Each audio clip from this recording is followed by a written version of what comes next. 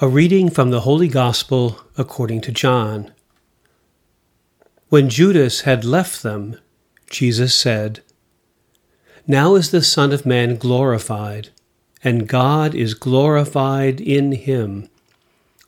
If God is glorified in him, God will also glorify him in himself, and God will glorify him at once. My children, I will be with you only a little while longer.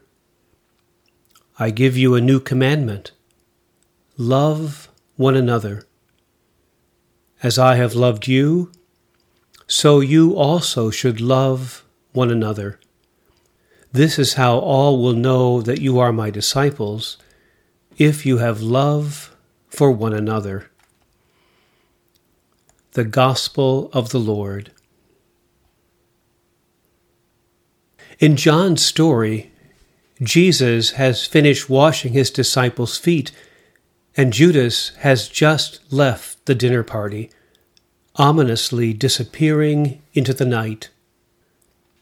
We might expect Jesus to condemn him, or at least to say, "Now the Son of Man is betrayed into the hands of sinners."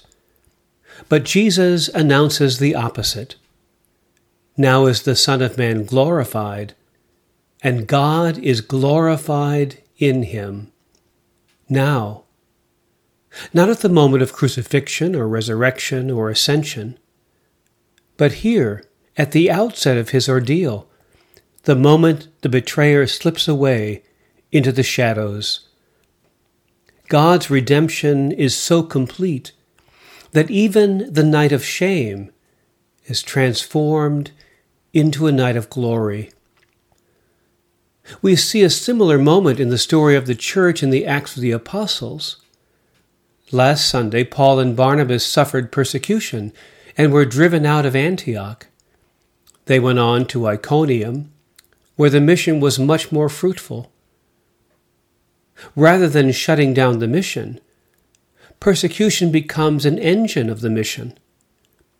Luke is careful to insist that mission is a matter both of getting doors slammed in your face and of finding doors mysteriously opened.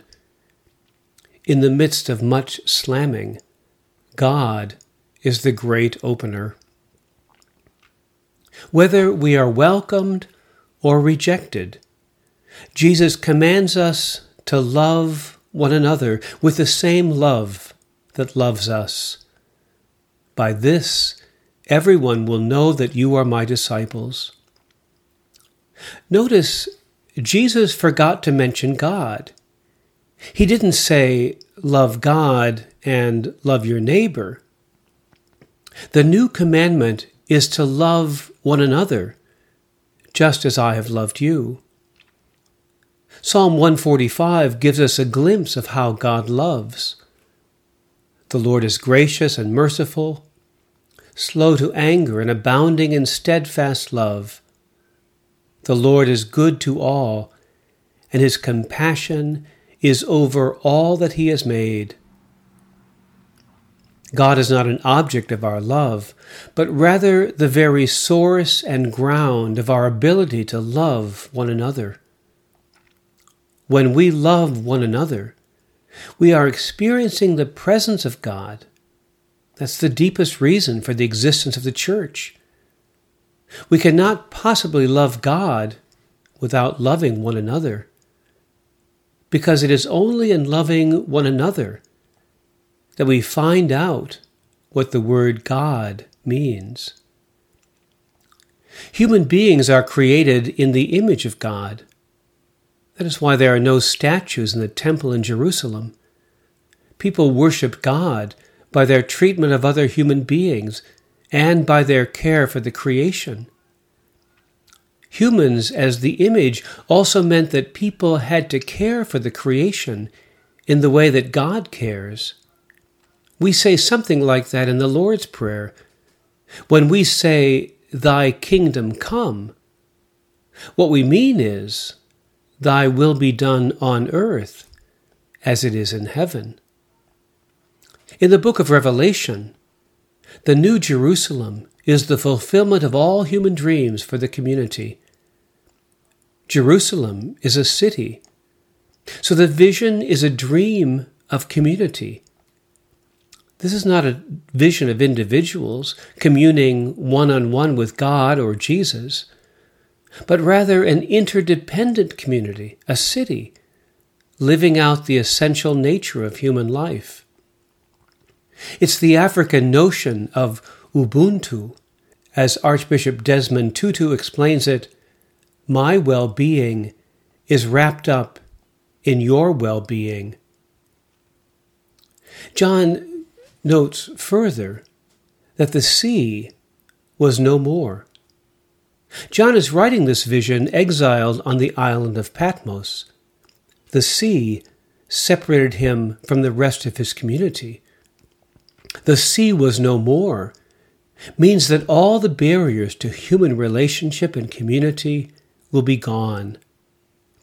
And not only all that separates us from loved ones will be removed, but all that separates us from God will be no more. God is all in all. In the end, God. God is in the midst of humanity. There is no temple in the New Jerusalem, because now God's presence is everywhere. We are in God, and God is in us. Behold, God's dwelling is with the human race. God does not say, "See, I make all new things," but rather, "See, I make all things new." Heaven and earth and we are not obliterated. Rather, we are renewed, made new. Jerusalem was where the story of God's dealing with humanity took place, and there is continuity. This is the New Jerusalem.